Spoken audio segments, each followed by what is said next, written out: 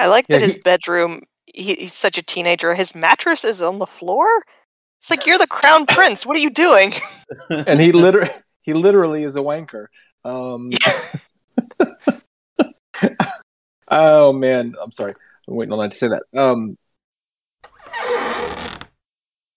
Yeah, let's rewrite this scene. He says, no, don't cut up in my wife. And then Lena's like, well, I'm dying anyway. And then he hugs his daughters, and they look out and they cry together. It'll be great.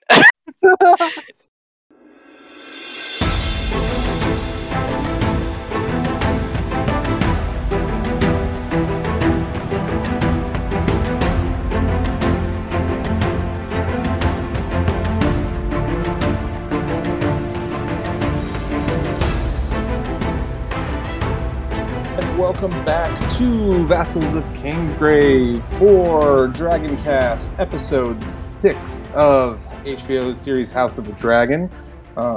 Episode called The Princess and the Queen. We've dropped the name of the title, right? Or, well, of the original story anyway. My name is Adam. I'm also known as Drowned Snow on the interwebs and various things. And the Discord, just come check it out. And I will say, we will be spoiling this episode and potentially anything from Game of Thrones or anything from George R. R. Martin or spoiler chapters, just sort of anything. It's all fair game. You never know. And maybe like other shit. Like, I don't know, Doctor Who probably. All right. I'm joined today by several vassals, and we're going to get to meet them right now. First, we have Bing. Bing, what did you think? I think I'll give it like a somewhere between 3.75 and like a 4, I guess. It's, I mean, the time, we have a huge time jump, and I feel like this feels like another first episode, and I feel like they tried to cram a bit too many things into this episode. I think there some of what they tried to lay there, try to establish like the now very much antagonism between Alicent and Rhaenyra. That was done very well. But other stuff, like for example, all this Lena Daemon scenes were a bit too rushed to me. I don't know what to interpret about the scene with Lena's death regarding whatever Daemon's input in that is. Maybe the point is that he had no input. But I feel like that some characters were. I also think like Harwin Strong only got like a few lines, but I guess that guy wasn't really much of a useful talker, anyways. I feel like some things got rushed a bit, but I guess it is what it is. We have to restart. I think that's what I would have said too. Is it feels like this is like an episode 1 again, almost. Like we, if there was like 2 miniseries and we're on to a new season or something. We'll see how that works out. How everybody feels about that. What do you think, Katie? I'll give it a 5 out of 5. Money was on the screen, guys. I'm going to be repeating myself every single week. I thought this episode was very purposely paced. I thought even though we only have one episode with Harwin in his daddy mode and Lena in her mommy mode, it felt like those characters were given the right amount of space they needed to make an emotional connection with other characters. And I thought the actresses, or rather everybody in the cast who is new, I thought just knocked it out of the park. I love what they've done with the kids and their personalities that we didn't really get in Fire and Blood, and how it's just everything with Aegon and Helena and the little kids. I think it's great. I was very impressed with this episode, and it was a joy to watch.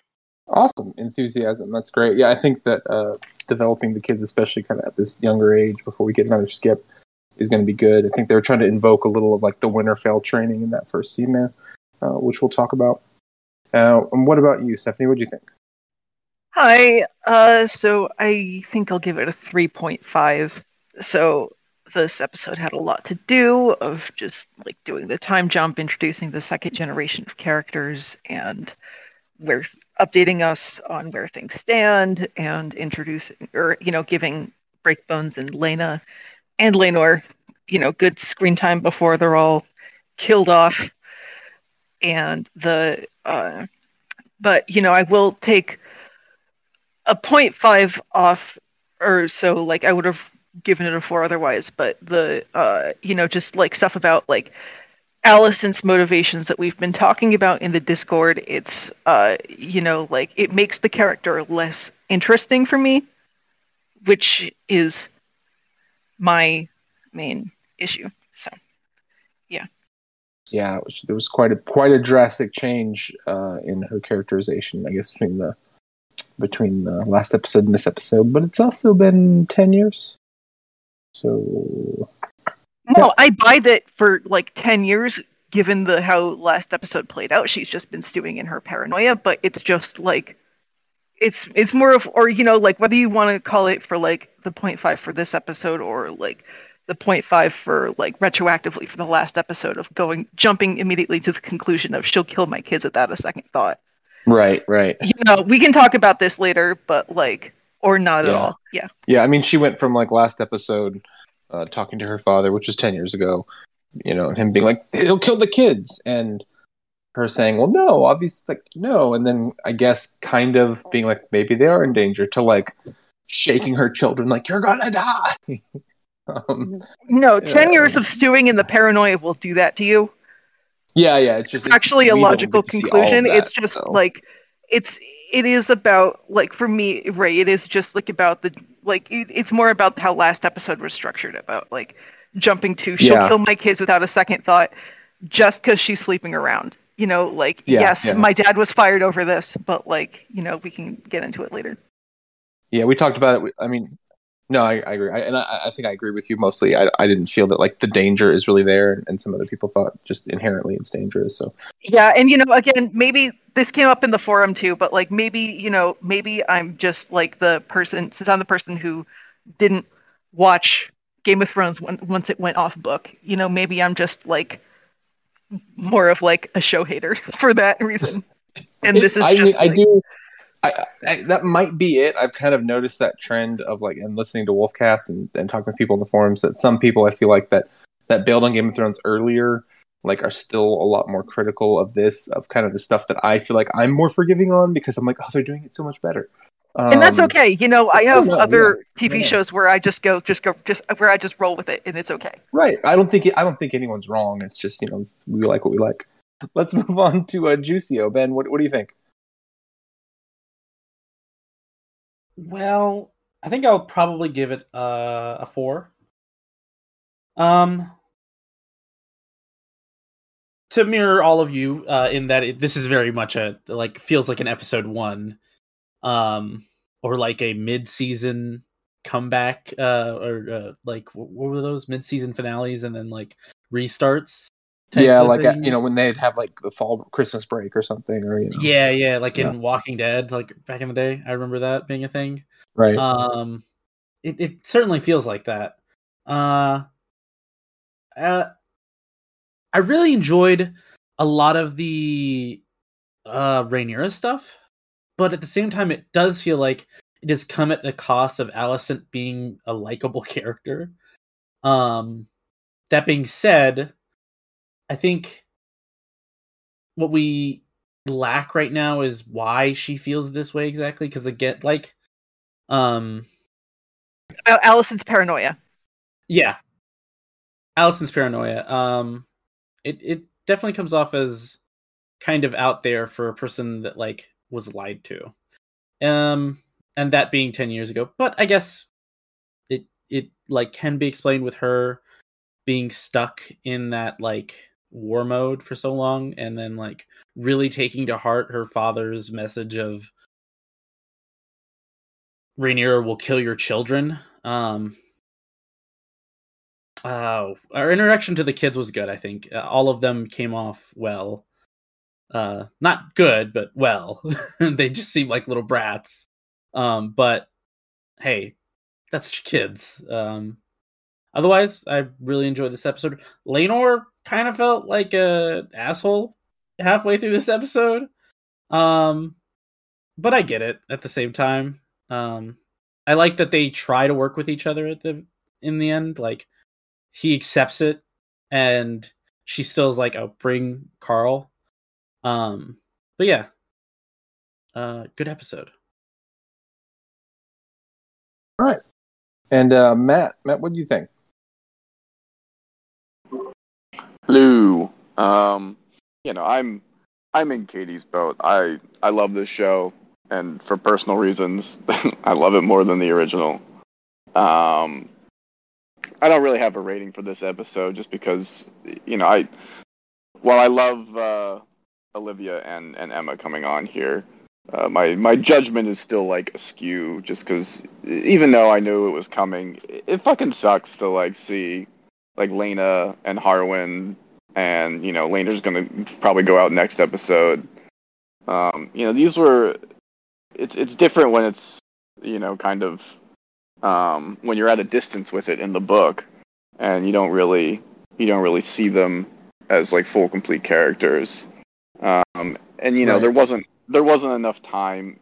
I feel like we didn't get enough time with them in this show either. Like, I definitely, man, if they could afford it, like I would have made this season 12 episodes. But these characters were still like fascinating and intriguing for them to me, and it kind of feels like they're stuck. It's like, well, they died in the story, so they got to die here. And so yeah, I just wish we had.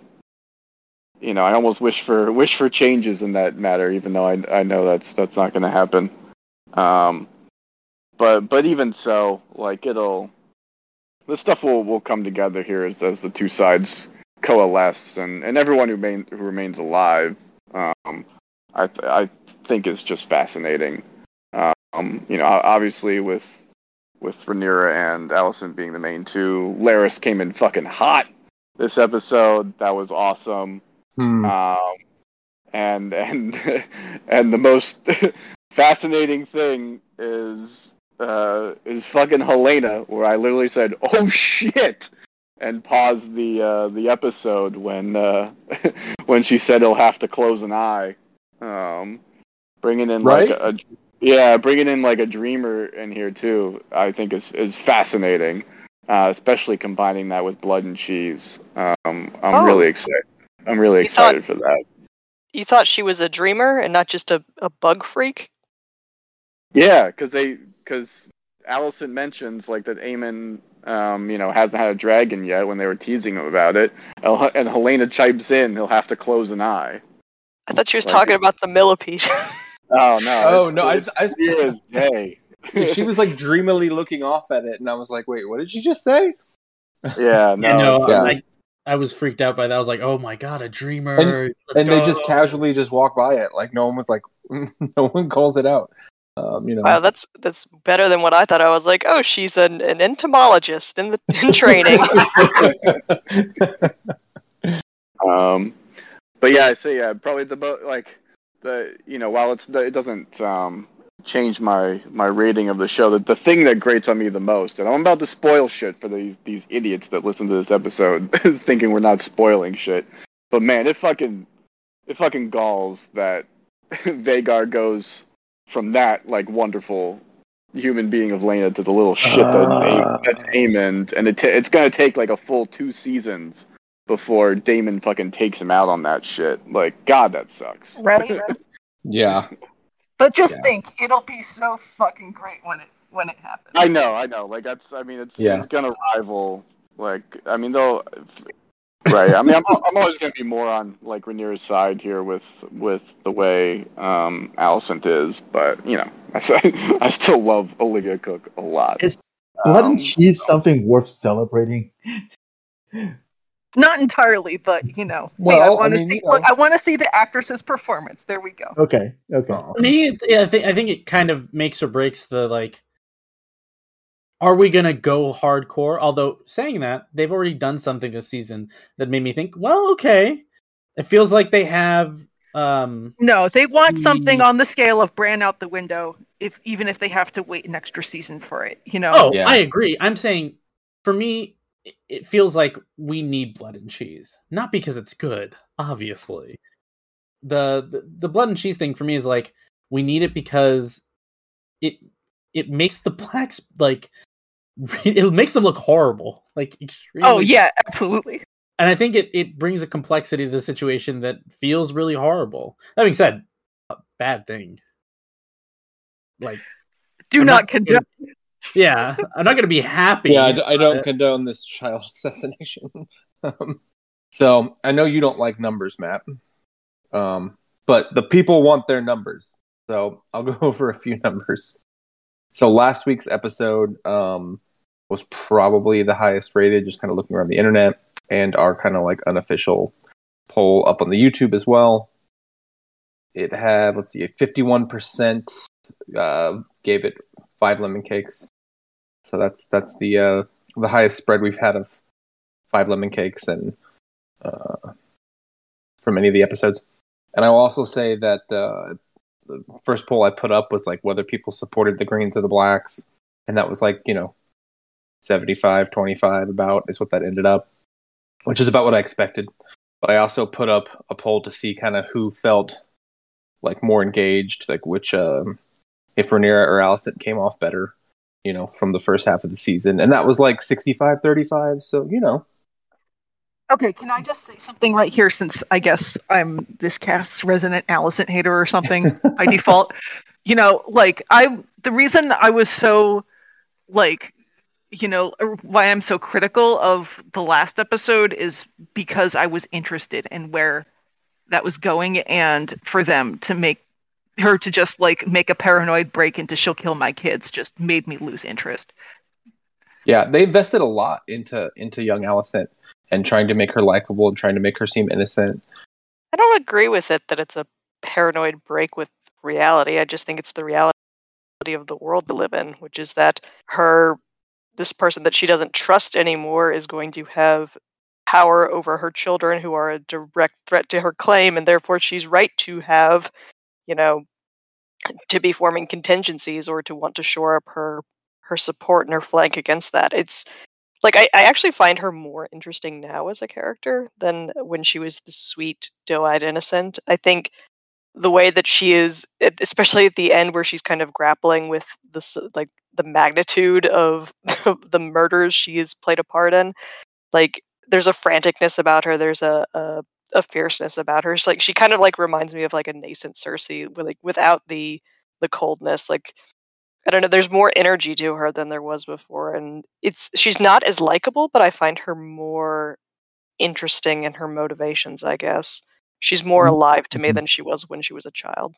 The more I talk, I don't know, the more I seem like a Green sympathizer, even though I'm not on either side. I feel like Alicent was not paranoid at all. I feel everything she said was mostly made sense perfectly. Rhaenyra will murder her kids. Well, I don't think she believed that, though. I mean, she didn't think Rhaenyra would murder her kids. That's the point. Is she wasn't really paranoid. Now, yeah. Now we're like 10 years later. It's a self-fulfilling prophecy. It absolutely is because of Otto. I mean, yeah, it is absolutely. But that doesn't make it any less true. And her entire life is she believes that she did she did everything she was supposed to, and she's still not happy. Yeah. And meanwhile, Rhaenyra gets to have this incredibly visible affair and fuck whoever she wants and birth bastards, and nobody apparently cares about it. And I can feel her frustration in that she's like, it's not fair. I had to marry this old king and birth out these pure Targaryens, and she just gets to do whatever she wants. She has no hair left. The king. That's a good segue, actually. Why don't we start talking about this first scene, because it kind of plays right into that. So the episode opens up with Rhaenyra giving birth like a boss, and as soon as that baby's out, Alicent is all like, "Let me see the baby," and we get a scene with her refusing to give the baby off, walking up to the chambers, and everyone in court is just around. I guess because they know the baby's coming, so they all just hang out. I guess that makes sense. Was it Lord Caswell? I think they ran into on the way up. Yeah. Yep. Yeah, and Laenor's being kind of the supportive husband here. He's going to be doing a great job. playing his role and all that. And seems, I mean, I think he legitimately cares.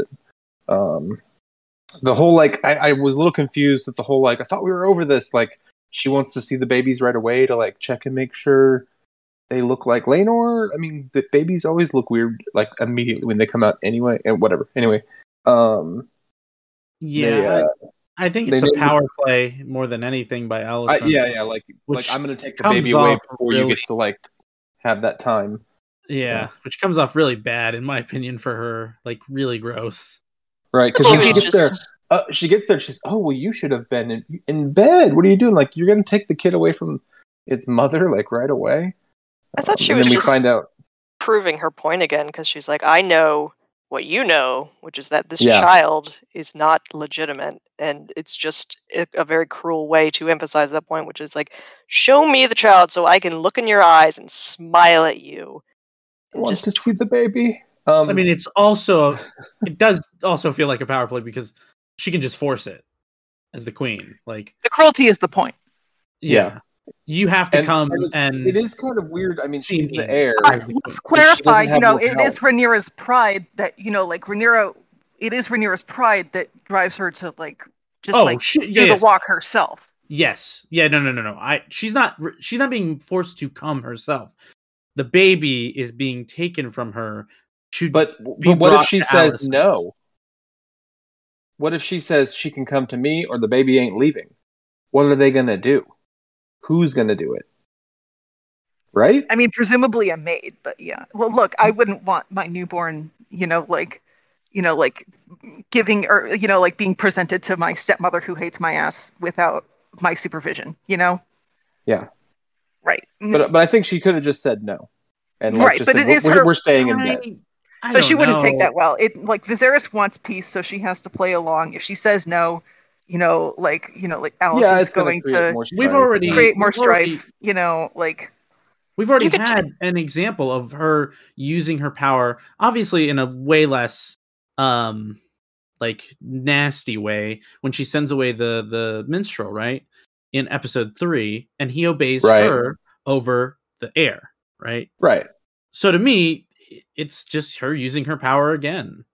But again, here you would have to have someone commanded to take the baby who is royalty from the mother by force, and they're like, "Well, we can't do that." Like, I feel like no one could actually do it.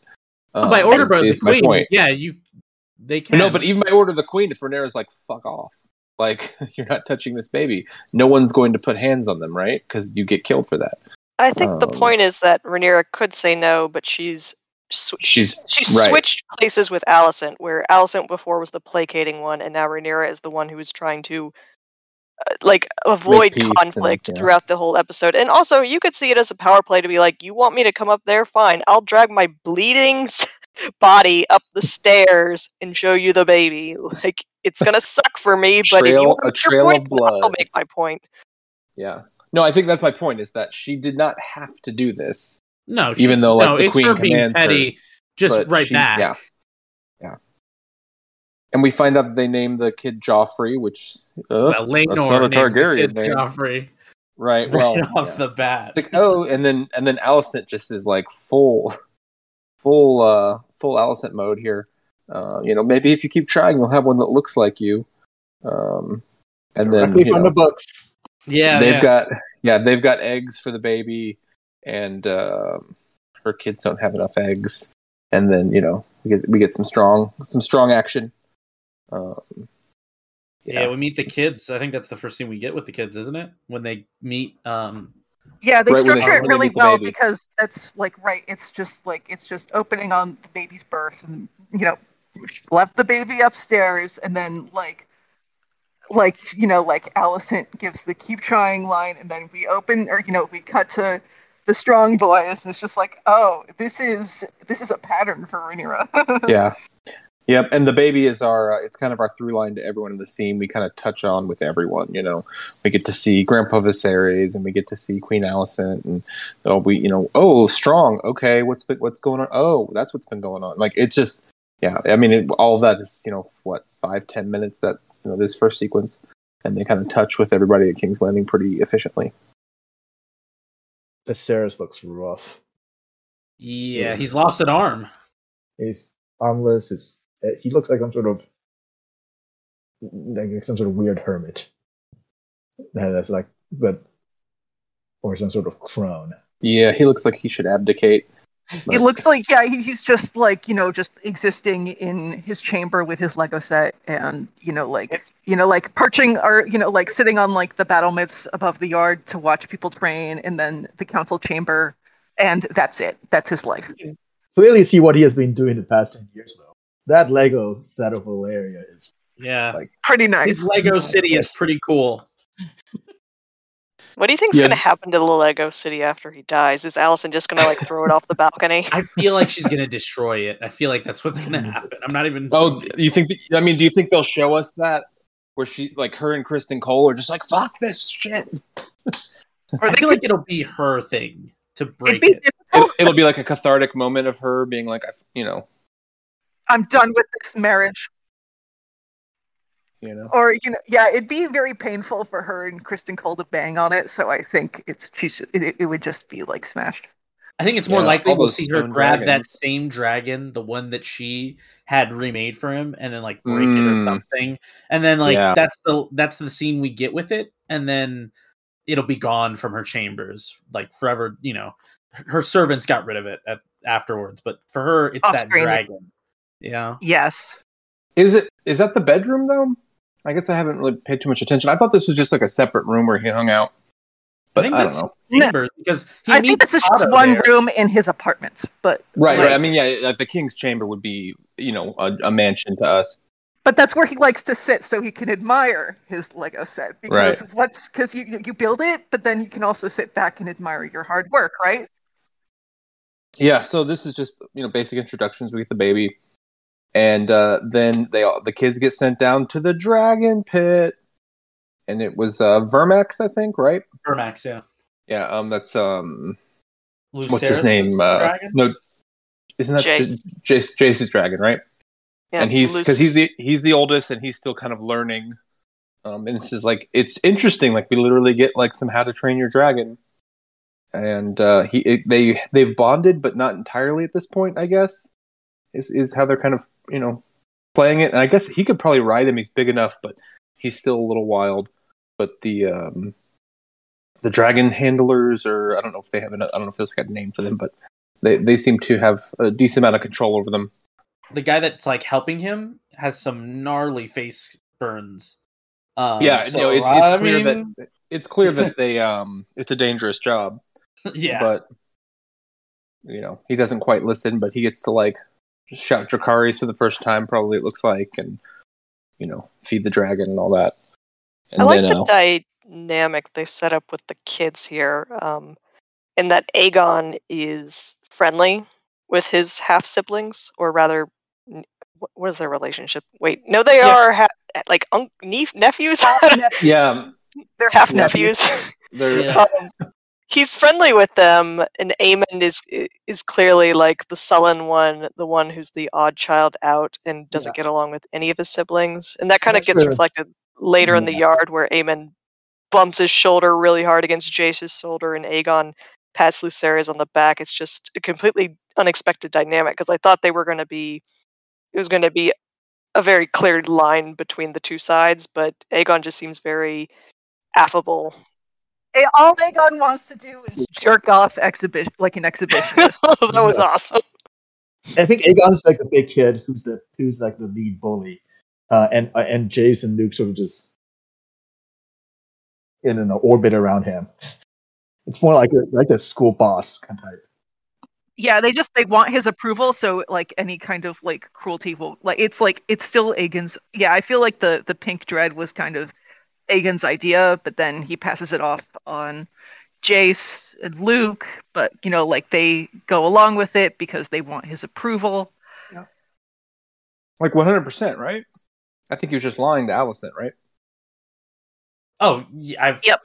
Even, I mean, like, maybe, but even so, I don't trust him. He has every reason. But I get the feeling that he's just a bully, and so like, whoever he decides is going to be bullied that day is the kid that's going to be bullied that day, because he's just as happy to kick the shit out of his little like nephew and beat him up over in the yard and like wail on him. So I figure he's just like a mean little kid who gets to do what he wants, and his mother doesn't support him unless it's important. He's a rich, spoiled brat. Yeah. Who is older than every other kid, so he's bigger. So he gets to boss them around. And he doesn't really care if it's his little brother that he's bullying or if it's nephew that he's bullying. He can do it, whatever. He's the shadow leader. I like that his bedroom. He's such a teenager. His mattress is on the floor. It's like, you're the crown prince. What are you doing? And he literally is a wanker. Oh man, Bing, I cannot unsee that comment you put in the forum that he looks like Griffith. So thank you for that. I'm sorry. Oh my god, yeah. I didn't even want to bring it up here because I don't know how weak you guys are. Yeah, listen, I saw him as Griffith way as soon as we saw the still of him. I was like, holy crap! That, and he looked like Mike from Stranger Things, but albino. Thought he looked like Timothy Chalamet. Isn't that what Michal said, that he was just like Finn Wolfhard with the white wig?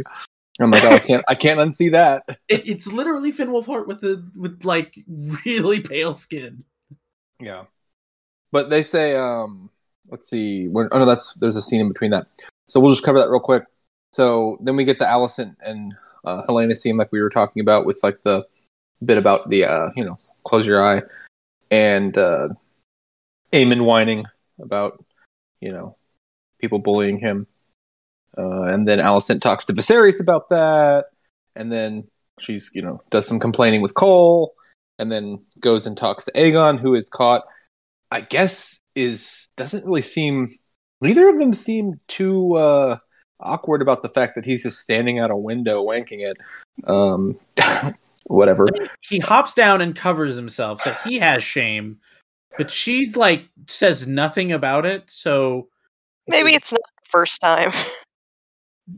She's seen it too many. Yeah, she's seen it too many times. It's like it's a typical mother call catching. And then she's buying very hard, as we talked to, into the like, if you're not king, you're dead narrative. And he's like, wait, what? I mean, how old is he now at this point? 15? Yeah, he's something 16-ish. And so like my impression of him from the book was always kind of like the fuck boy, but like not. I didn't view him as like the guy that wanted to start the Civil War. And I mean, part of that's because when you read The Princess and the Queen, when they take over, they're like, "You're king," and he's like, "No, what are you talking about?" Like, he's not part of the plans. They have to kind of convince him to be king, and so I think that they're not going to do that. They're doing the groundwork for that now, right? Yeah. So they're definitely making him a little bit more unlikable, trying to give us, I don't know if necessarily Joffrey vibes, but like, yeah, like he's kind of shit. He's not a sociopath like Joffrey. He's just a spoiled kid. Yeah, I mean, like, we're described him as like a very lusty man later on. So I guess like the little horn dog that he is right now as a teenager makes sense as well. Yeah, I just didn't expect that's how it would be introduced. Fair. I mean, I don't know. I don't really care. I guess it's just an interesting choice. All right, any more about this set with the dragons and the kids before we get to Pentos? And we'll talk about the sparring scene in a little bit. But I guess if we want to talk about Alicent's motivations, this is a good time to talk about it, or Clubfoot. Yeah, she's clearly got a lot going on here. The way she kind of works Viserys, and she's got her agenda. And, I mean, she's made up her mind years ago about all of this, right? Right. It certainly feels that way. She's definitely like gone through this enough that she's drunk her own Kool-Aid about like her beliefs on it and has not re-examined them in a long time. Yeah, this is what I mean about stewing in her own paranoia for 10 years. Yeah, and it seems like Rhaenyra has not. The pitch of this series is a civil war within House Targaryen, right? Like, it's in our interest as the viewer to just like see this conflict as inevitable, but also like I do find it interesting to like look for like de-escalation points in the story of like, those inflection points of this doesn't have to be this way, right? It kind of like the what if like Joffrey doesn't kill Ed, right? If he doesn't like have his head chopped off, he just sends him to the wall. Like, is there a de-escalation point that was able to happen, or something similar to that? Yeah, if like Jaime doesn't push Bran, I mean, we've talked about that before too, right? Like, could this have been resolved another way? Yeah. Right, and it's just like, so like, right, like I get that, like, this is what the show is trying to push, a self-fulfilling prophecy in that, but like, you know, to me, there's not been enough of like, or you know, like, yeah, for me it's like last episode was Alicent going 0 to 60 because, you know, she got confirmation that Rhaenyra was sleeping around for her own pleasure, you know, and like this is the result of 10 years in that mindset, and you know, it's like at this point, like, you know, like, this is what makes it less interesting for me, because, you know, like, she's been like stewing in this for 10 years, and she's pushing herself to the point where she's like having a mental breakdown talking to like Clubfoot, right? Oh, And- yeah. I don't know if I could say it's a mental breakdown. It's more, and you know, she's definitely frustrated with a lot of things. That's not. Basically, she behaves as a stereotypical medieval lady. Well, I don't know if it's a mental breakdown, but you'd say she's fixated. Like, some people might say she's like almost hysterical, which I don't think is accurate either. I don't even know about fixated. I think she is. No, I mean, yeah, we'll get to it later, but like yeah. No, I don't know. I mean, but how can she not be? How can she not be fixated about stuff that's? I mean, this is her whole mission in life, I feel like, and like I said, I don't think it necessarily made sense before, but we're kind of here now, and I'm willing to give them some grace on the story, because I guess especially in this world, women have less agency, and you know, power is the people that take it, right? So I guess that those are kind of the rules they live under. So here's everything that's laid out in the show. She's behaved exactly like what every single good, moral medieval lady should do. She married the king. Look, it's not that I object to this kind of character, you know, like the Serena Joy type from The Handmaid's Tale. It's just that this show did not sell me on that. And I think part of the problem is the time skip, I guess, because we go from 0 to 60 because we literally did go from 0 to 60. We went 10 years without anything. We skipped 10 years, right? And I don't know if there's a way around that. I mean, if spending more time with these characters. Yeah, I think it just feels like they built something interesting with her in the first 5 episodes, and I think I would have liked to have seen more of like the kind of innocent and. We're only one episode. I don't know. Also, we're also one episode in which they're trying to cram into lot like the of new stuff. episode. Yeah. So we'll see. Right? That's part of it. Yeah, that's absolutely part of it. This is kind of like a season 1.5 sort of situation. So anyway, we get after this, we get probably one of my favorite parts of this whole episode is Caraxes and Vhagar out of nowhere putting on like an air show for Lords of Pentos, I guess. The prince. And maybe some foreshadowing for stuff later, but it was just a joy to watch this. I think that they pulled it off really well, them flying in the air and all that. And I thought, oh, Daemon looks like he's a good dad, and looks like he's a loving husband, and like this is working. Yeah. What do you make of his decision his desire to stay in Pentos? Because he's not. As Lena says later in the episode, he's not really happy there. He doesn't go out in the city or anything. Like, is it just that he's frustrated? Like, he can't go home and be who he wants to be, so he's kind of stuck here living it up? Like, do you think he's wrong to consider the offer?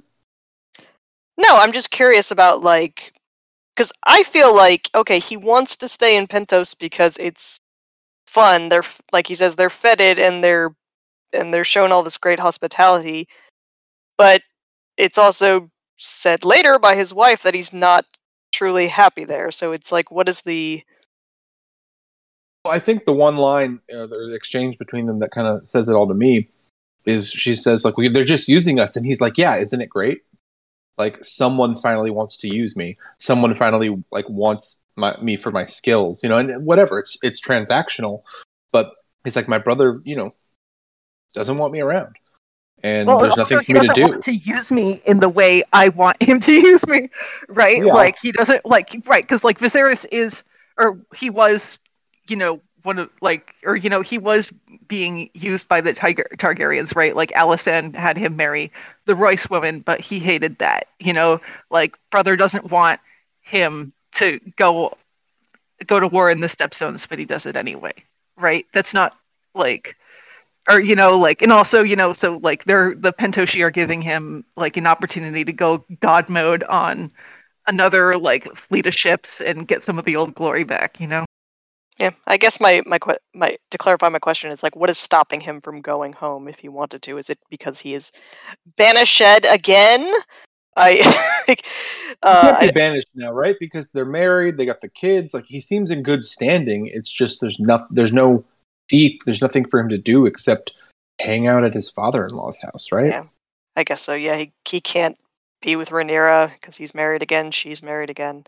Although, how did the whole thing with his ex-wife or his dead wife, her estate go? I mean, what's going on there? What happened? I guess he to dropped that matter. Runestone, yeah, that's what it is. Or there is a matter in the whatever, Vale later.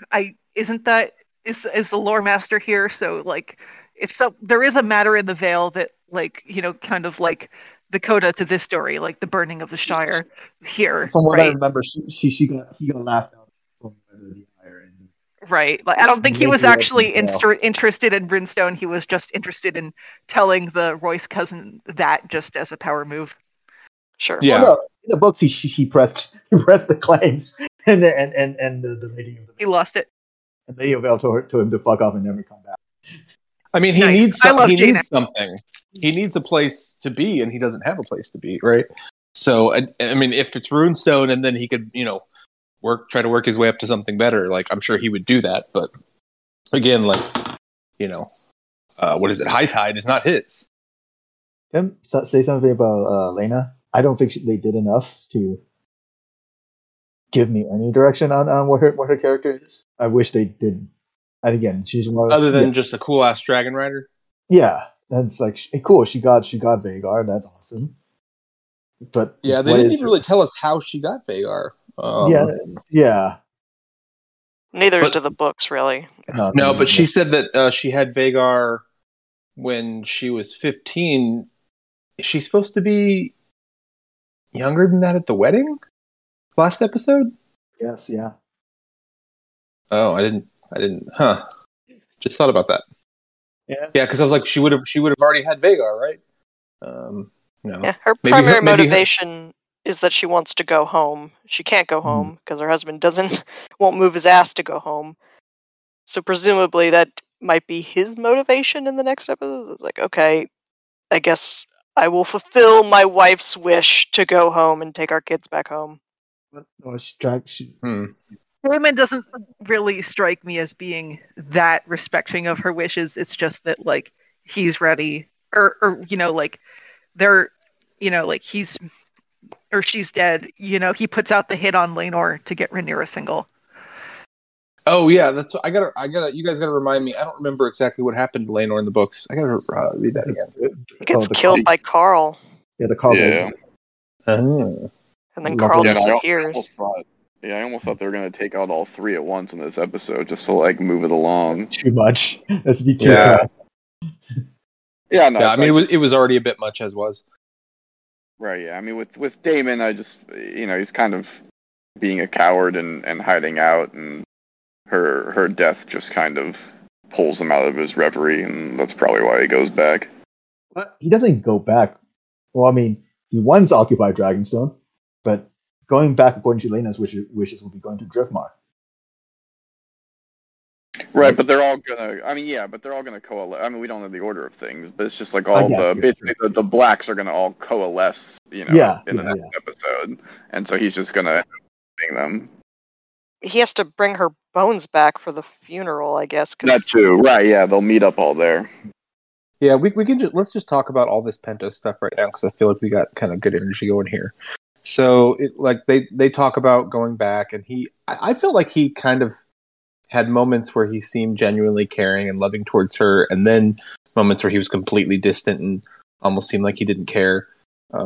They talk about she talks about hatching a dragon versus claiming one with their daughter, and they get like the whole emo Damon chat, and then of course the birth and death and everything that was crazy as shit. Did you think, how are they portraying Damon here? I'm just like slow rolling it here, trying to figure out what I'm thinking, honestly, because we just watched the episode, I don't think Damon committed any kind of crime this episode, so that's in something new. And so I was waiting for something, like, I think especially the moment close. with the birth. He was getting close, yeah, right there. He was getting close, I feel like, maybe.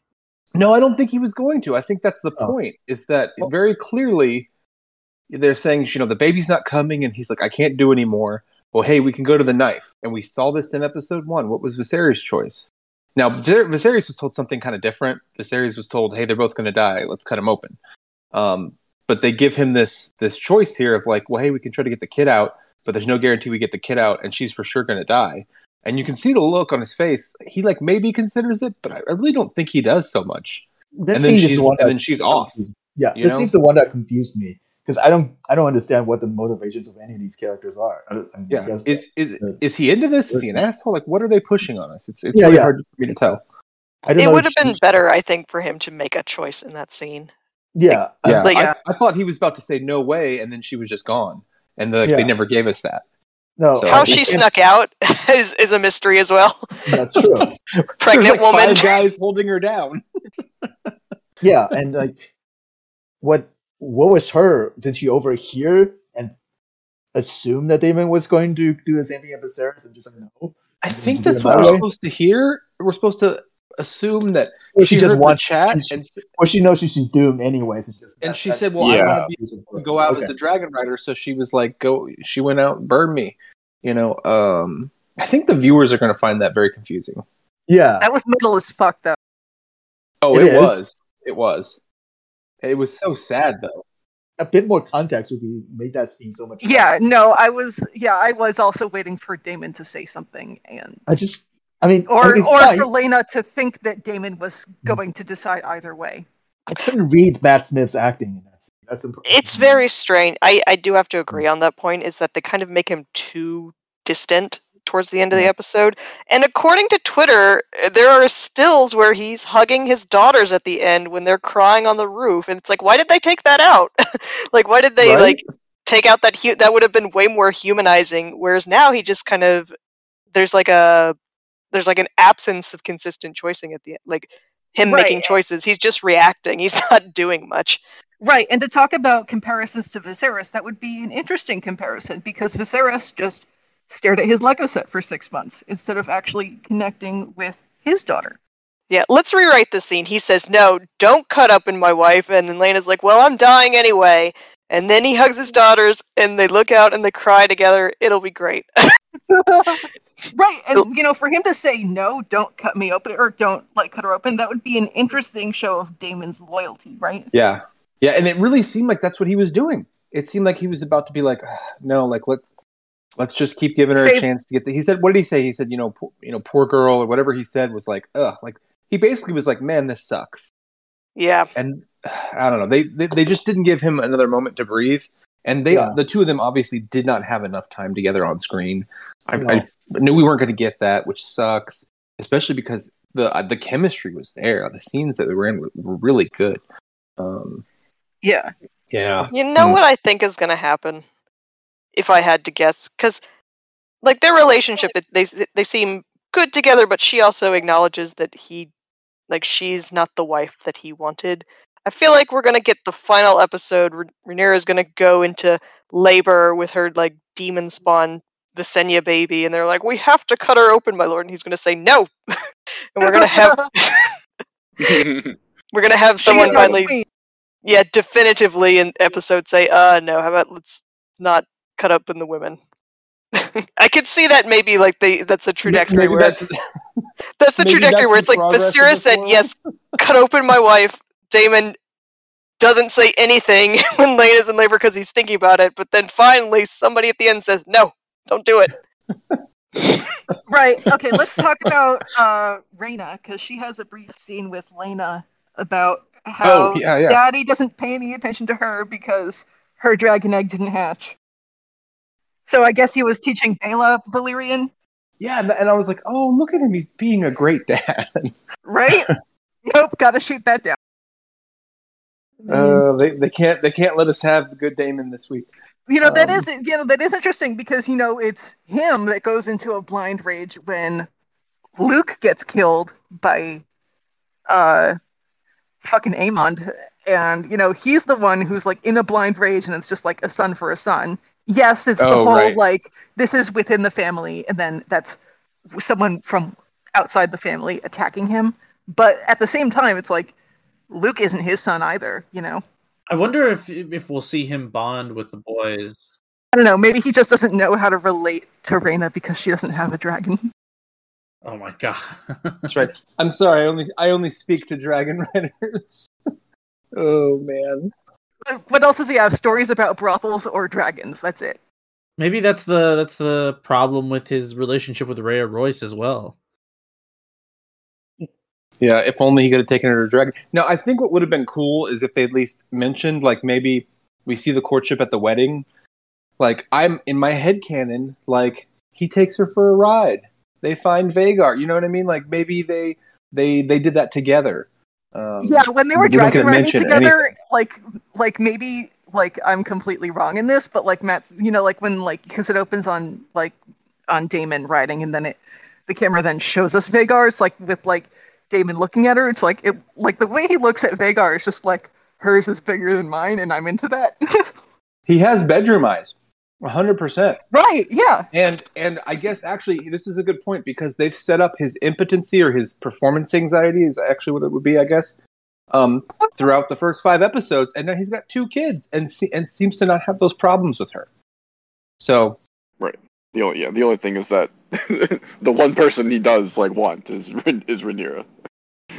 and Lena knows it.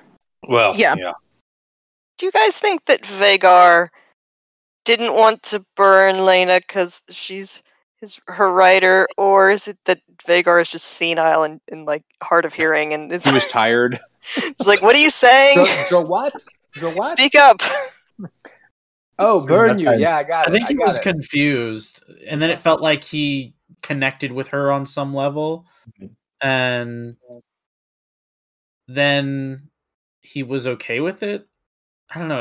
I think he basically tells her no a couple times. Like, he's sort of like, I'm not doing that. And she's just like pleading with him until he does it. Yeah. I mean, maybe I'm reading too much into that, but there's supposed to be a connection there. Yeah, that's what I read about it too. Yeah, that's something I don't know how they would do it, but that would be nice to actually kind of see more of that, almost warg-like connection that I've always assumed that Targaryens have with. Oh man, if we just get one of them doing something like, I mean, Daemon in episode 2 sort of calls Caraxes out of nowhere, like Jedi style. Like if we got something like that where someone kind of summons their dragon from far away, like just a little bit, that'd be great. What if Lara Strong summons his rat army? I would prefer that. Yeah. Sorry. What was the fucking animal? Green Seer shit. Or not animal. What was the bug that was on the? Was it like a fly? They had bees or wasps, maybe. Was it? Did you say beetle? Or a cockroach? Yeah. I thought it was beetles or something like that. Maybe. I'd have to go back and look at it because it looked like you mean the thing that was pinned on their their coats, the thugs. He had it in a cane as well. Like when the scene where they cut. Oh my god, that scene was rough. Where they cut out the guy's tongues. Yeah. Is he the real Lord Beesbury? Anyway, Lord Beesbury. Yep. Okay. Right. So let's move on to something that I thought they did a really good job with, and we're backing up a little bit, but to the training of the Lordlings in the yard with is Cole? Is he the Lord Commander yet here? No, I don't think so. Not He's yet. just like Harold Westerling is still around. He just hasn't We haven't heard from him. Yeah. Because I mean, like the Lord Commander doesn't necessarily like look any different. They're all white cloaks. Anyway, so I think that they were definitely going for, episode 1 Game of Thrones, the kids training in the yard at Winterfell, and they definitely got those vibes with Papa Viserys looking down. Oh look, everyone's going to be such friends, and Lionel will be like, yes, yes, my lord. And of course, we know that was the Stark kids, which is fine, and then Theon, and we know what happens there. And so this kind of takes a dark turn. We've got Rhaenyra's kids in black and red, and Alicent's kids with the green. Very visual for the audience, and it takes a dark turn for sure. I mean, this is part of where I say I felt the episode was rushed in certain scenes because we didn't get enough time with kind of this when I could have maybe used a couple more scenes of this. I thought it worked. I mean, I think it's a complicated bit of like relationship graphing for the characters because it's like it establishes Kristen Cole's relationship with Alicent's kids and Harwin's relationship with his own children, which is like the open secret of the episode, and the children's relationship with each other, and then Harwin's relationship with Kristen. Like, it does a lot for how how relatively short of a scene it is. I think I was more impressed with that. I didn't necessarily read it as being rushed on any front. Yeah, it didn't feel rushed to me. No, I think the scene itself was fine. It's just it would be great to have more time with the kids. Yeah, it was a great scene. I just felt like I wish we could have gotten kind of more. Oh, we'll get more next episode. Well, yeah. Is next episode Driftmark? Yep. Is that right? Yeah. Yeah. So, do you think this works? I mean, goading Harwin, kind of everything that goes on there. I mean, there weren't even that many people in the yard, and now it's like the secret's out. You're like, it wasn't before. I don't know. I mean, I don't know. I like Cole showing his incel energy, taking it out on his ex's kids. I also I don't. It's just all about just saying the quiet part out loud. So then he's just it was. I think the main point was about being public and that happening. Do you think Cole was setting this up from the beginning? Yeah. Well, I think. Yeah. I mean, he just says I mean, it's just what about this day makes Cole want to do that? Well, the new baby was born, right? Or maybe he's just always pushing, and this happened to do it better. Right. He's always, right. Either that or his talk with Alicent about goodness and just and propriety shall prevail, right? But then him thinking, yeah, maybe he was needling Harwin a little bit before, but now he's really stepped it up a notch. Yeah, and he's way shown his colors here now. I mean, just how he acts in several scenes. And he didn't even punch back because he just wanted to provoke Breakbones, and it worked, right? I've got to say, I think it's odd that the insult that he pays to him, it's a pretty nasty one, and I feel like, based off the way this world works, it should be totally okay that he beat the fuck out of him. Why is it an issue that Harwin beats him up? Because to do so would acknowledge the treason. No, he's paying him, and he's saying he slept with the princess. This is pretty heavy accusations here. I mean, because in this world, you would expect him to be like, "What the hell are you talking about?" Or what are you insinuating? Something, and he just goes straight to violence. So that's a good point. I guess maybe still it feels a little bit because if he was get away with insinuating something that heavy so plainly, right? But then you would say you've challenged my honor. Whatever it is. Obviously I won't stand for this. Yada yada yada. And then maybe a confrontation comes, but just fisticuffs, not, oh, that's not very knightly, I don't know.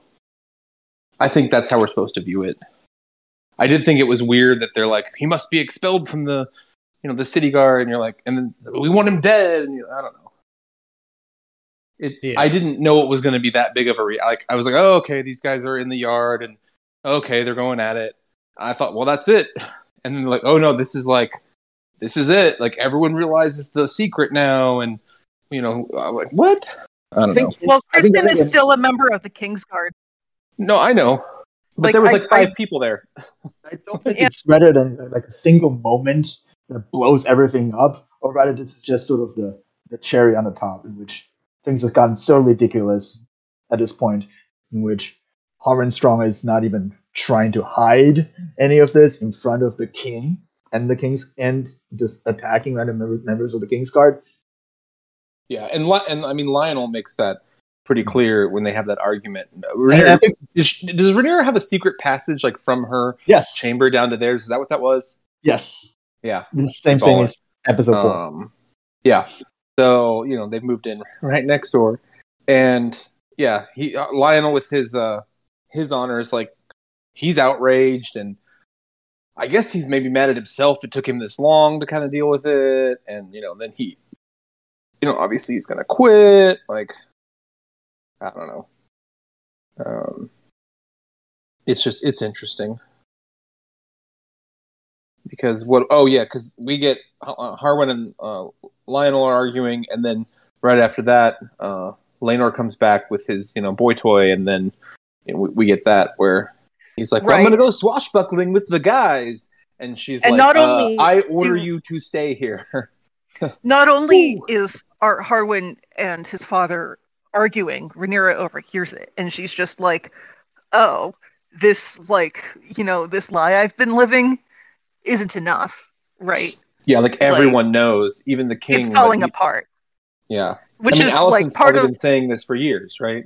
Oh, yeah, no, she's like, that's probably that's what bleeds into it. She's just like, because she, Viserys says that he commanded her years ago not to speak of this. And, gives his horse genetics example. And, she's like... And she's like, did you see the dicks going in on the horse, Viserys? Yeah, and then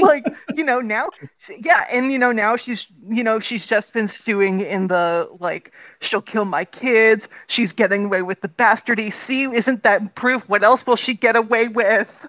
This is just proving my point.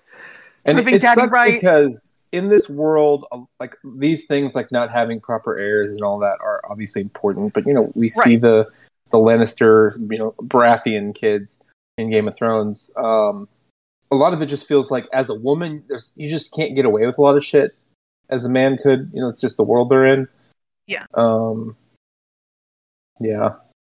Yeah. I mean, because a prince, if she was Prince, Rhaegor or whatever, instead of, Princess Rhaenyra, like, she could do almost all this same shit and be like, fuck around and find out, right? Right. That's kind of the point of why she has them to begin with, right? You have to give her some kind of thing of, how can you be so stupid? Yes, it's not fair, but if you were just a little smarter, if you just drank some damn moon tea, right? Or, Well, I mean, is this partially Laenor not wanting to do his duty, or not being able to do it? Right. I mean, it's okay, there's his orientation issue. There's where's the medieval turkey baster? Right. I mean, yeah, because they've got to produce heirs as quick as possible. And once you have one, you're like, well, keep going. And now, of course, in the books, it's different. And, it smacks of Rhaenyra's arrogance. Just the proximity, right? It is about, and it is about Rhaenyra's arrogance, too. It is rather arrogant to, do this for 10 years.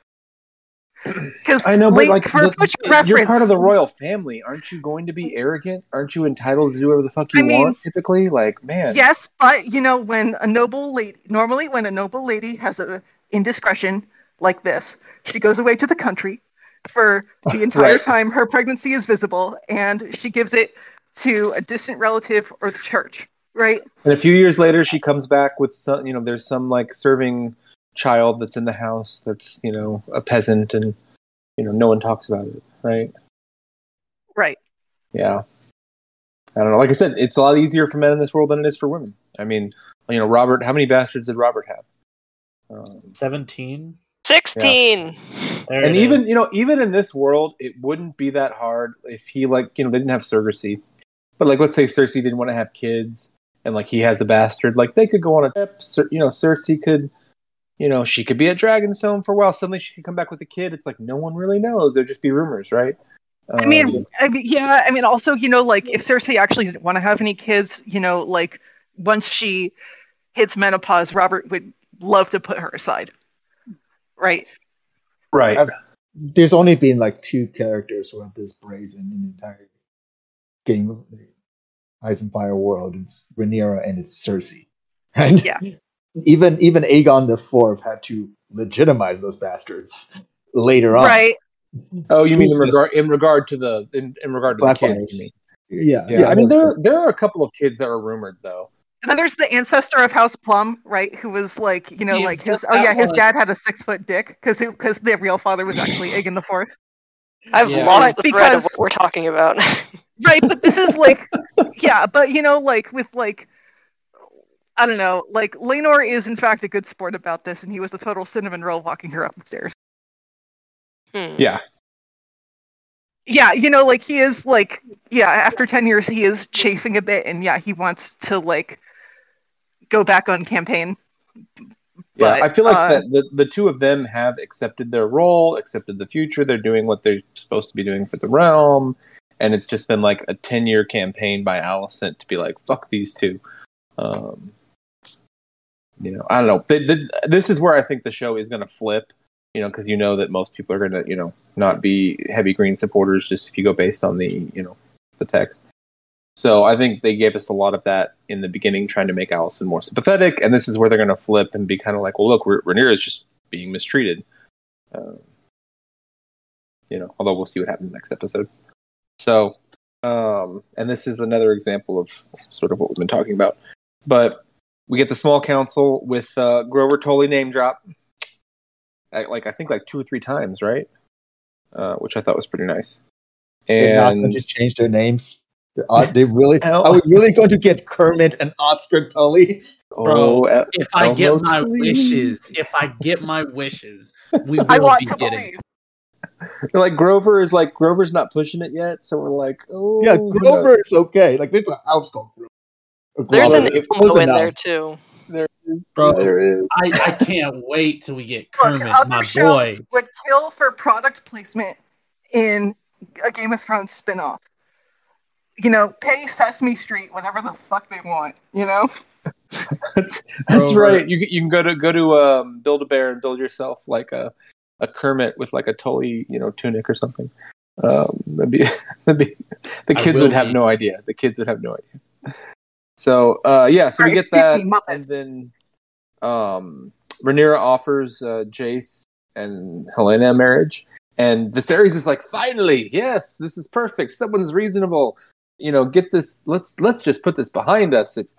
And of course, Alicent is not having that shit, and she's brazen about it. She's like, fuck off. And then, Rhaenyra has milk on her. Oh no, she's so unseemly because her, she's pregnant and her boobs are leaking. And you're like, oh my gosh. And then Lionel tries to resign. So that was, again, I didn't think the whole like her shirt getting wet from breast milk was that big of a deal, and like everyone in the room was like aghast. I don't know. There's no lactation policy on the small council. I think it was just embarrassing for her, like undercutting her when she's doing this kind of grand speech where she's giving like a really like hefty olive branch to Alicent, and then like Alicent uses it essentially to mock her. Yeah, it's not like she cut a fart. I mean, geez. I don't know. It's not that heavy, maybe, but it certainly felt like she was just using the fact that it was there as a way to get around the fact. That this like pretty legit offer has been given to like start mending the relations. Yeah, it was pretty shitty, and her reasoning for being so against it, like she's against the Targ marriage, but she's also just like, fuck Rhaenyra. I don't know. I mean, I guess because your kid would have to marry their nephew. Well, no, Or- she's just no. insulted by the bastardy, right? I guess at the same time, it does reek a little bit of her like not wanting to even accept that there is the possibility that Rhaenyra wouldn't like outright kill her kids.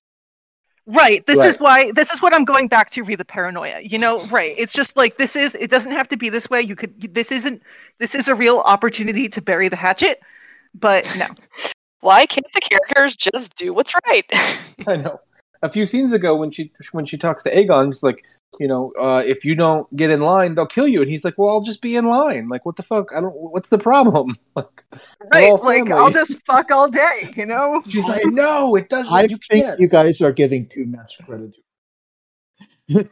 And that she's going to follow through her promise and treat everybody right. And that Aegon Aemon will be totally fine after she takes the throne. No, I mean, I don't. I mean, I don't think so either. But I don't think this is a bury the hatchet moment. I think this is can we just shut up about this and just sort of temporarily have a truce moment? If she accepts the think- marriage, so- like, what do you think happens out of that? You think you're still going to have Aegon trying to take the throne? I think the assumption, the male claim is still there. Do you really? So I'm being serious when I ask this. Do you think she would go after Aegon and Aemon if she assumed the throne? I think she'll be put into a position where she will have to make a decision. I think whatever you want to say about Otto Hightower, and Otto Hightower is a crook who deliberately manipulated situations like this, but he is right in the sense that half the realm is assuming that Aegon should be the rightful heir. Whether Rhaenyra herself personally wants to kill her brothers or not, someone will push her to into that. There will be people who will push her to make that decision for her. That's just how it's going to work. I played too much Crusader Kings 2 not to realize that that's not going to be how it's going to work. Sure, but least then can I say If I something? play the It character is- Rhaenyra Targaryen in Crusader Kings 2, I murder Aegon and Okay. Aemon tomorrow. Can I say something? I don't disagree that some sort of confrontation is necessary or is going to happen, but I think what's changeable at this moment is the magnitude of such a confrontation. Yeah, sure. No, I'm not going to say that Alicent isn't making bad decisions along the way either. Obviously, this is both sides refusing to step to sort of give a little bit back to each other and just keep going at a rapid pace. But I feel like eventually there's a fundamental issue here that is the result of a Viserys decision that ultimately, maybe not a full-scale civil war that will completely destroy the realm and the Targaryen house that may come out of it, but some sort of bloodshedding, bad things will come of it. And I'm not sure that Rhaenyra is so virtuous that she won't make the right decision for her and her No, clan. she's not. She's vindictive and petty, and like her, like historical counterpart, the Empress Matilda, right? Yeah, And But- a liar. Like, A that is liar. Alicent's understanding of her character is you lied and you hurt Mhm. me. Like, you tore my family apart for your own benefit. Why won't you? Who's to say you won't do that in the future? I can't trust you.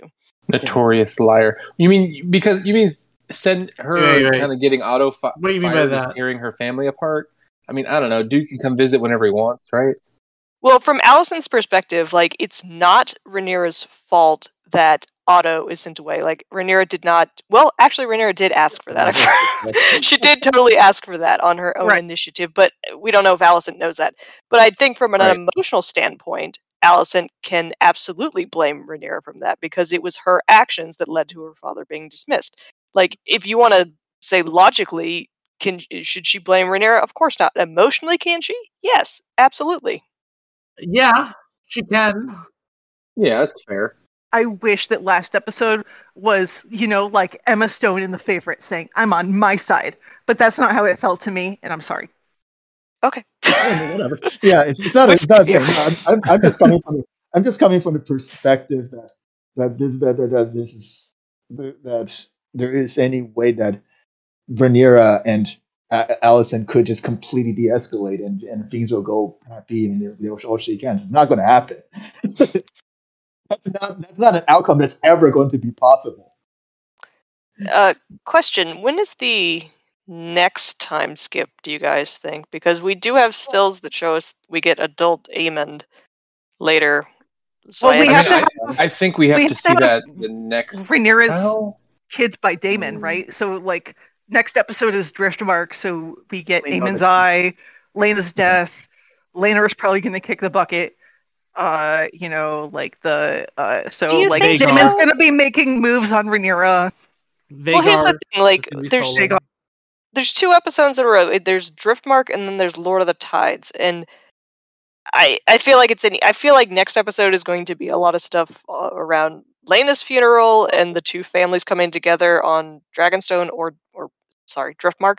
And I think the episode after Laenor is probably going to bite it, and we'll get the wedding, and then we'll jump forward for episode 9 because that's when Maybe. Viserys Right. has to die.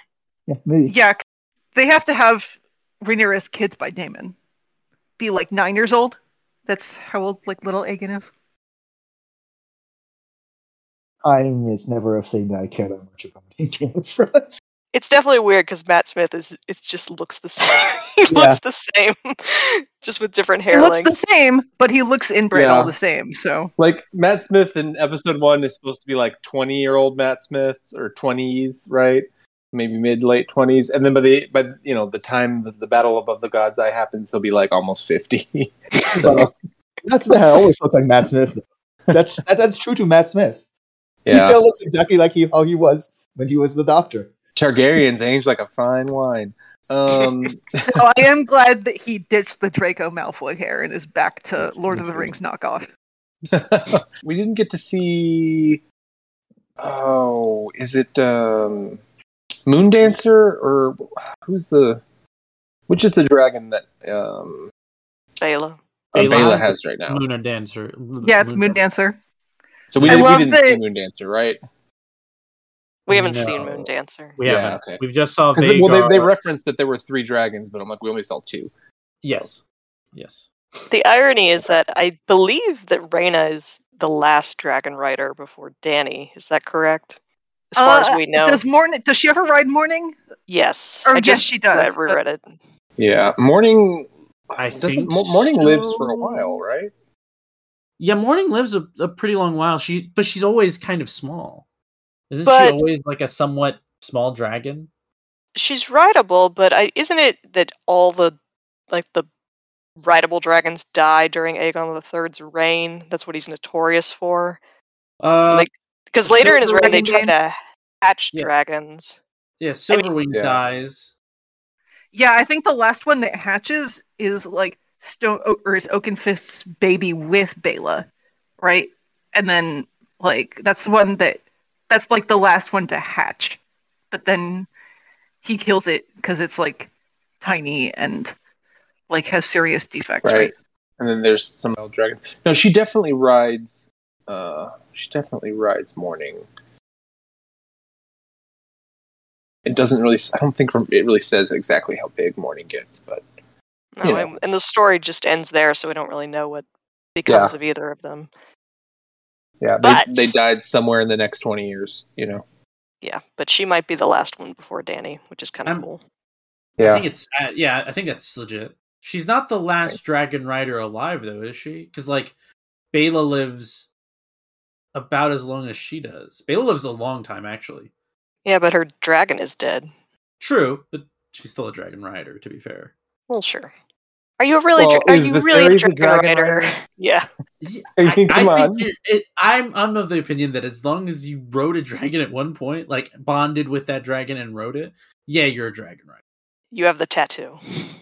Let's see. Let's get back on the track here because we forgot a key moment. We sort of briefly touched on it earlier, but Alicent coming back home, and Larys is like, "Oh, honey, I'm home." I guess he was. Let's have our already- therapy session as usual. They're just like sipping tea, and he's like, "Oh, you're bringing me the hot goss today. I don't know what happened," which I found interesting. He just sort of chills there, and then they have their conversation, and then we get like torture master Larys. Happened very quickly, and then I immediately knew where that was probably going. Right, you guys probably saw that too. Harwin, begs to take his son, or not Harwin. Lionel begs to take Harwin back to Harrenhal so he can get him set up. Because he's like, he's my heir, and yep. I like the how it shows to Lionel's character that he's a man that really does stick to his principles, and he feels compromised here at this point. Yeah. So he's like, I can't be your hand. Like, the reason you made me your hand is that, like, you saw in me the what I hold to, like, as a man. And so I think his like struggling with it is really, it's compelling. I really enjoy it. I've really liked the performance from him. So, sad to see him go. Yep. Untainted by self-interest. Like maybe the one character in the entire show. Yeah, and I do like Alicent's line that at least my father would be partial to me. Because that does demonstrate how isolated she feels. I don't feel it is warranted, but whatever. I like that she says that, and I like how Clubfoot just takes it upon himself. Alicent is Right. the newest Sami. No, Katie, she's not just showing up just to make a sad face. That's a different show. Oh, that's a throwback. Do we read this as weakness or as wisdom on Viserys' part when he doesn't let him resign? I think it's wisdom. I mean, I think it is because he's right. Like, I can trust your counsel, all that. But at the same time, Lionel's right too. Like, Right, I should leave. Yeah, but okay, I think Viserys is in the same position that Tywin is re the Twincest. He can't acknowledge it, so he can't let Lionel resign, which is Right. The exact reason Lionel is resigning, right? So Compromise. Because he straight up says, "We'll explain how you're compromised," as if he doesn't know. Right, Lionel is okay. Like, maybe Lionel could have suggested a replacement, or like call Lord Corlys back. He'll be like, he's like he's the father-in-law to your heir. Yes, it's Right. the appearance of self-interest, but we crossed that bridge 10 years ago. I will stay long enough to train my replacement. And Right. Yeah. Yeah, I'll say this. I mean, like, in the end, they do come to what feels like a compromise that feels legit, though. Like, Yeah. Hey, send your son, having him like be set up back at Harrenhal. He's gonna rule it eventually when you die. That makes sense. But come back to here and serve me as the able hand you are. Yeah, and time away is also a bit of a punishment for, what I mean? I think it sort of satisfies Lionel's honor. Like, I'm sort of self-banishing myself for a little bit, and I'll be back. Right, and I'm removing the actual problem, which is my son. Yes, yeah, and he's because he should have done it a lot sooner. Yep. Oh, we got a Jasper Wild sighting in this chapter. Sitting left of Rhaenyra. In this Some chapter. guy. Just some guy sitting next to Rhaenyra right now. Yeah, for now. But hey, he'll be someone eventually. I don't know what he is in the books. I don't know what he's going to be in the show. Katie, I saw the still you put in the chat. Yeah, that would have been nice to see Daemon hugging his daughters so well. Maybe next episode. Daemon's the bad boy of King's Landing. He can't hug his daughters. Oh. All right, back to the episode. So there's Alicent's therapy session with Clubfoot, and so now that Lionel and Harwin are back at Harrenhal, Clubfoot has his agents set fire to the place.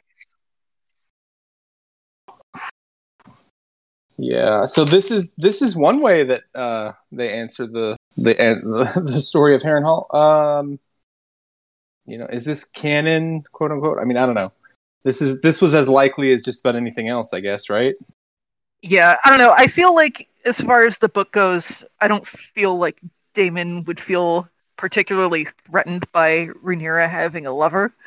I feel like he'd be confident enough to seduce her by himself. And Viserys strikes me as too feeble to, actually put up a hit on someone. And also, if he wanted Lionel, in the book, I don't think he insists that Lionel stay on. But I do find it interesting when when Alicent comes back. And it's like, is it done? Are they dead? You know? Which I don't even know if news would have gotten there yet, or I don't know. But then she kind of feigns like, oh, this isn't what I really wanted. Oh, I didn't ask you to kill them, you know? I mean, from the look on her face, I believe that. Yeah, But I don't know, though. No, She I seemed don't to have think the I think she knew that he was going to do something because it seemed like she had the information before, you know, it was really information. So, because she was like, "Did you do it? Is it done?"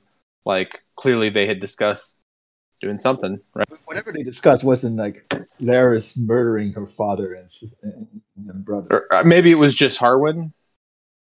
I don't know. I think it's just maneuvering to get Otto Hightower to King's Landing. Yeah. I don't think she understood the implication. I think that. Do you think Larys was trying to kill Harwin as well? I mean, he has Yes, them Larys burn obviously down, is. right? So Yeah, he Larys wants, is- because now he's he is now the he's in the driver's seat. Yeah, he's now the Lord of Panama. Strong work, Larry. Strong work. So then Rhaenyra moves to Dragonstone. She's like, I'm taking my ball and going home. And we see Viserys with the rats on the mantle and, you know. yeah, I like that they do try to explain why she didn't go to Dragonstone before. Because, you know, she was worried that, you know, like, without her advocating for herself at court, that Alicent would just get her way about everything. Which is probably true. Knowing Viserys is Viserys, you know, there's probably truth to that. Also, it looks like, I mean, she's gonna be proven right in that, like, certain The coup. person's coming back, and yes, the coup. All right. So, anything else? Anything you guys want to talk about the fire or next week's episodes or characters that maybe we'll hopefully get some more time with? I'm hoping for some more Kingsguard to start showing up. I want Sir Eric and, you know. I Well, I don't want them they've to do been- like Game of Thrones did, where like eventually the Kingsguard were just dudes with helmets on, and you have no idea who any of them were anymore. I mean, that's kind of been because what it's they easier are right now. Yeah. It's literally just been two. You of see them one or that two of them. Well, we know two of them, and that's it. Three technically. Ryan Redwine, and he died. So then Harold Westerly got another one, and that was Kristen Cole.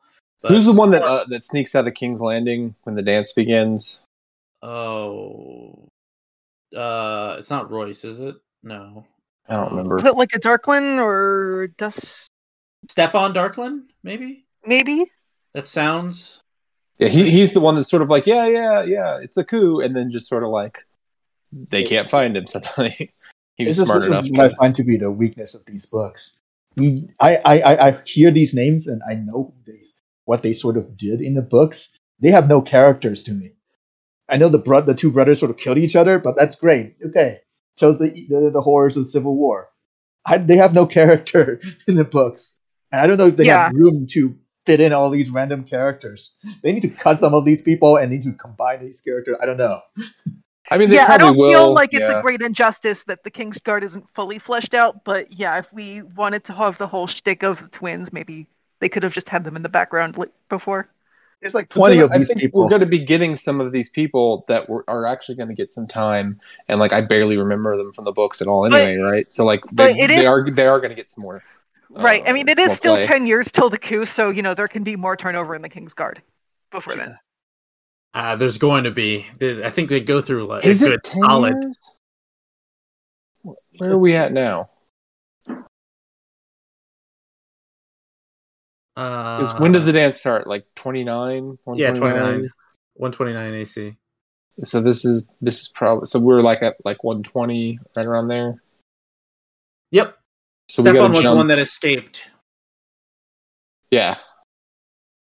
So we got to jump ahead. Oh yeah. Huh. I mean, like Jace has to be like an adult, or like a young. Yeah, Jace has to be like a young adult capable of like flying to Winterfell and getting married. Well, and Luke has to be big enough to go to the Baratheons and like present enough of a challenge that it doesn't seem stupid when he. Well, it'll seem stupid, but like enough that he seems threatening when they go at it. So. Yeah. Yeah, that's interesting. So next episode is called Driftmark.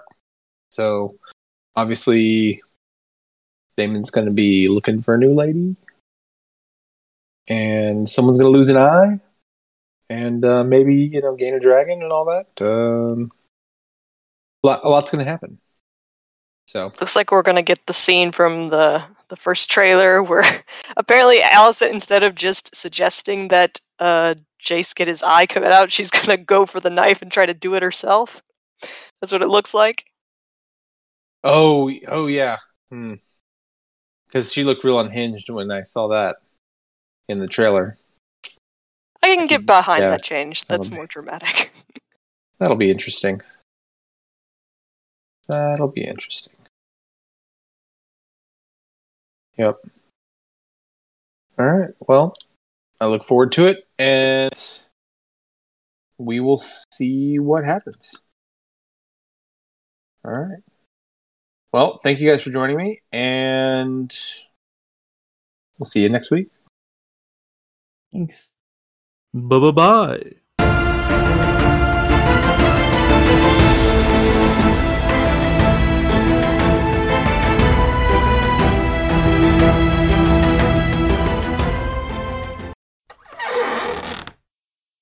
Well, yeah, I guess by that metric, Aegon the Third is also a Dragon Rider.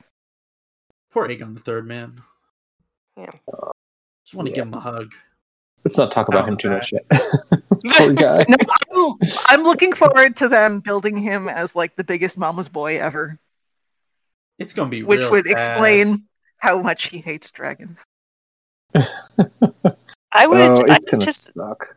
I think that might legit be the end of the Dance of the Dragon series. Like, who knows if House of the Dragon will become an anthology? But when they end the Dance of the Dragons, I feel like the last episode is going to be like, lock the dragons up.